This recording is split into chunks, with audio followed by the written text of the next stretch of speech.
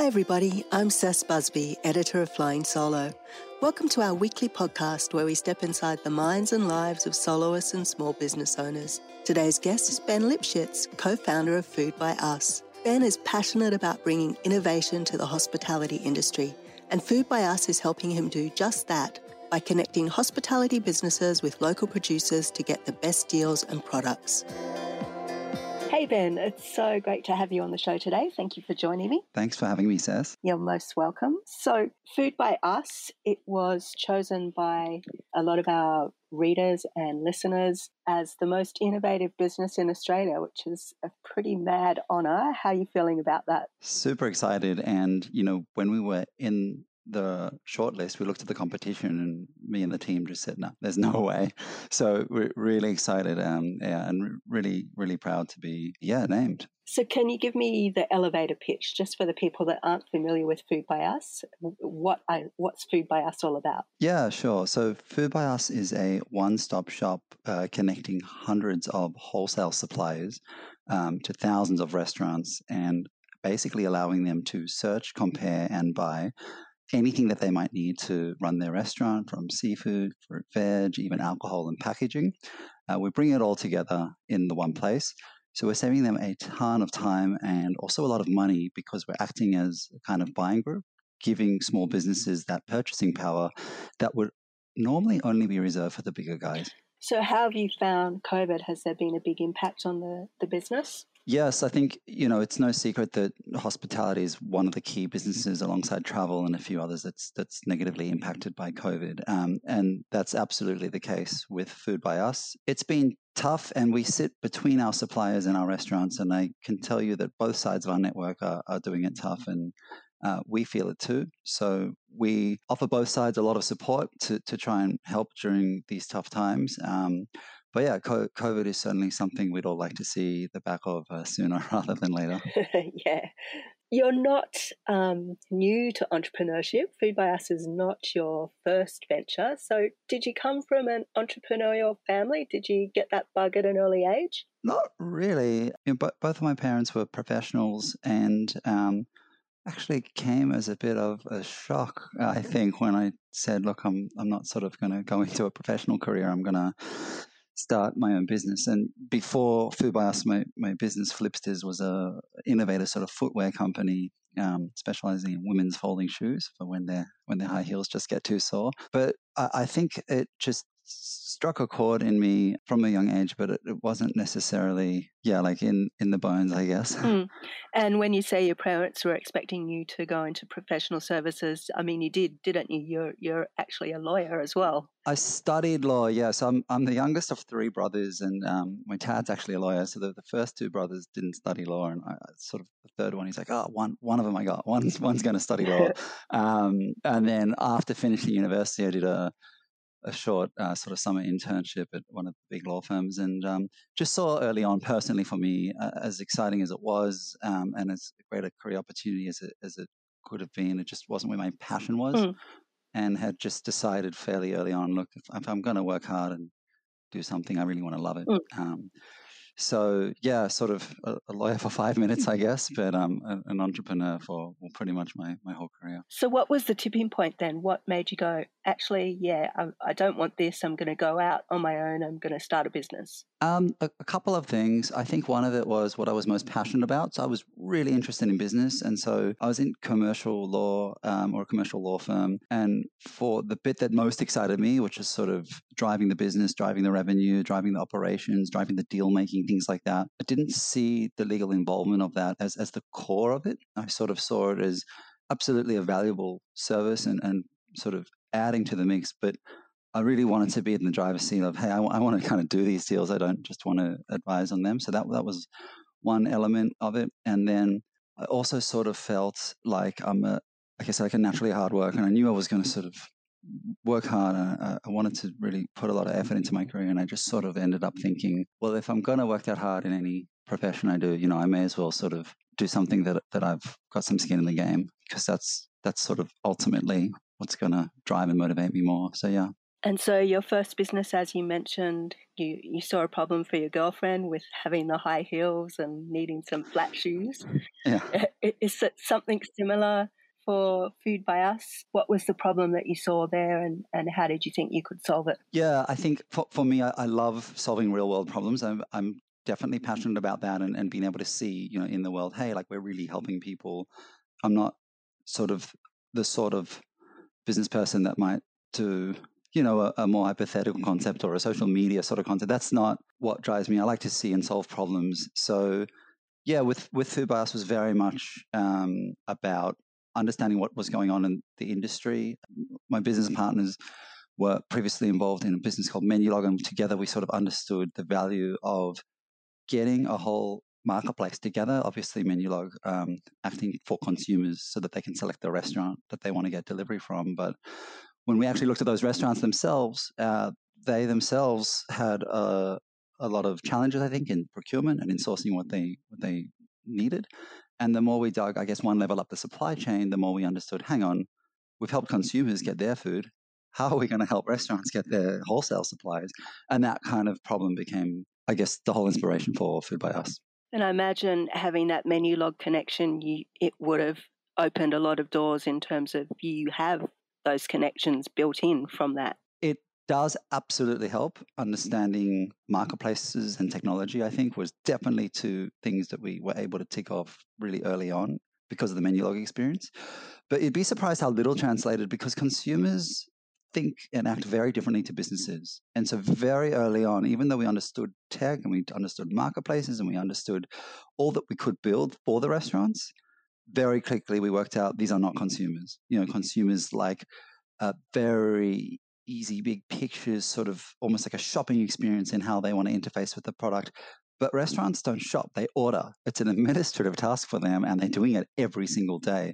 So some of the interfaces we built in the beginning weren't even quite right, because we realized, hang on a second, this has to be, almost stripped back. This is a business-to-business tool. It's totally different. So yes, definitely some things translated, but I would say maybe sort of 20 to 30%, and the rest was really learning as we went. Yeah. So what was the biggest challenge then in that process? I think the biggest challenge as a tech player coming into the wholesale hospitality space is really understanding how each of these businesses operates. There's 90,000 independent restaurants in Australia, and they're all sort of small, independent. It's your corner cafe, it's your burger shop, it's your pizza place. And they've got very real operating problems, and you have to sit and learn them, because ultimately what we're building is a solution. It's a solution for their procurement challenges. And so we really need to understand, what kind of quality produce do you want? How often do you order? Who's ordering it? Is it the chef? Is it the owner? Is it this? Is it that? What does bad supply look like to you, and how do we fix those issues? All sorts of things like that is, I think, a huge and steep learning curve. And once we were able to get our head around that, we were able to build the right technology to solve their problems. And you had to build that from the ground up? Yes, all the technology we built is, built in-house with sort of local web developers. We've got a very, very strong technology team. Thankfully, one of my co-founders pretty much built Menulog, or the technology of it from the ground up, and it's just very strong from a tech point of view, particularly in marketplaces. So I think that was a real strength in our DNA from the beginning. And we've sort of caught up, I think, to learning how the industry works, and that's great. So now our hospitality and procurement, we're always learning, but I think our knowledge is quite strong there. And so I'm really fortunate that our tech sort of continues to drive us forward and give us, I think, that innovative edge. And were the businesses resistant to embracing new tech? Was that an issue? Because I imagine they all have their own processors, and they all have their own SaaS service stuff. So was that another challenge? What's so interesting is when they're using technology already, and you come in with a Food by Us marketplace solution, it's actually a great sell, and they love it because they're used to tech, but there's not really a marketplace out there like ours. And so, instead of 15 different apps to use, 15 different suppliers, it's just the one. So they love it. I think the harder part for us is when they're using phone calls and text, and even fax is still operating in the hospitality space. And now you're saying to the chef, the way you've done things, 20, 30 years or whatever it is, hey, we'd like to not only introduce this great marketplace to save you time and money, but we're also going to get you online and get you changing your fundamental behavior. And that can be really challenging because you're really asking them to change how they've done business. And that often our biggest challenge in a sale is not the concept or our suppliers or our price or anything like that. It's just teaching people to use a different way of running their business and using technology as a more integrated tool. And that's what we find. So yeah, there's definitely resistance, but I think it's a normal kind of resistance that any tech player would face as they're trying to sort of innovate and change the industry. And yeah, we've got I guess our training and methods of trying to help in that way. And I guess it's not just you guys, it's tech in general, because a lot of small businesses have been reluctant to embrace tech in a way. They kind of see it as something that's for enterprise or, big corporates, but slowly they're getting the picture that actually this tech is accessible and it's for everyone and it's going to actually improve their lives because it will make things more streamlined. It will free up their time. So I don't think you're alone in battling that trying to get tech into business. It seems like it's quite a common refrain, but hopefully it's changing. Yeah, 100%. And I think it's sort of two parts. So one is I believe the tech will help me. So you sort of have to explain why it's going to help. And then the second part, which is way harder to deal with, is I'm not confident enough to use that tech. And that can be quite personal. And not everyone wants to admit that they're not sort of online 24/7, and that's almost a bit more emotional. So we can help you, and this is a great product, and Yep, most people accept that, and it's tech, great. The second part is sometimes a little bit more challenging. How has FoodByUs evolved from what was in your head to what wound up actually out there in the marketplace? Yeah, I think it's always evolved from day one, and it's definitely, you sort of imagine this linear straight line, and it's definitely a squiggly line. Initially, we focused quite a lot on baked goods. We dealt a lot with cafes, and the reason is that little pastry cabinet that you often see at the front of most cafes is often changing over no matter what. They often want to keep something new and interesting. It's gluten-free, or it's this, or it's that. It's a cronut one day and it's something else the next. So that was sort of the logical place to start because it's a nice place for a cafe to dip their toe in the water of having a lot of different, in that case, baked goods suppliers to choose from. And we started to see traction quite quickly. But we very quickly were getting asked, do you have dairy? Do you have fruit, veg? Do you have meat? And so as our supply mix started to increase, we learned, okay, well, we're not just servicing cafes anymore. We're now servicing restaurants. And that became caterers. And then even schools and hotels and pubs and clubs and RSL. So I think as the supply side grew, one of the things we didn't really foresee is our customer base or our potential customer base will grow and change. And so as that happened, the vision we had of nice, neat marketplace and so on, suddenly we were dealing with, well, it's not just a cafe and an owner operator with one person ordering. We've got chefs and owners and accountants, multiple people logging into the system. How are we going to manage all of these different users? Accountants were getting angry if the numbers and the invoicing didn't match up because, of course, we're running all the payments. And so our invoicing has to be perfect. And getting those different entities to all understand what FoodByUs is became more of a challenge. Is that where the Xero integration came into play? Yeah, that's a really great example. So we didn't sort of envision, at the beginning that we would ever be dealing with the accounts side or Xero. And now we run all payments for the supply side of these restaurants. Typically, it's the bigger places, although the smaller places love the feature too, where they can just connect Xero. And instantaneously after ordering through FoodByUs, everything gets pushed into Xero. It's a huge time saver, and it keeps all the books nice and neat. And instant as well is a big thing, because normally you're sort of only finding out how you went at the end of the month, at the beginning of the following month, which is often too late. So, yeah, I think from an evolution point of view, really just starting to learn more and more all the time about what our ever-growing customer base wants. Would you ever consider, it's B2B at the moment, even though it's very, the range of businesses are vast, would you consider a consumer model? What's interesting is during 2020, when there was the first lockdowns, we did start to get a few orders from consumers, and the reason for that is Coles and Woolworths at the time were not doing deliveries. There was also panic buying. People didn't know how long the pandemic was going to last, and it drove people to start looking towards things like FoodByUs. And at the same time, our suppliers, who had historically never, ever wanted to deal with consumers because they're really geared up for restaurants, high volume orders, really big quantities, all that stuff. They also allowed us to really let consumers order.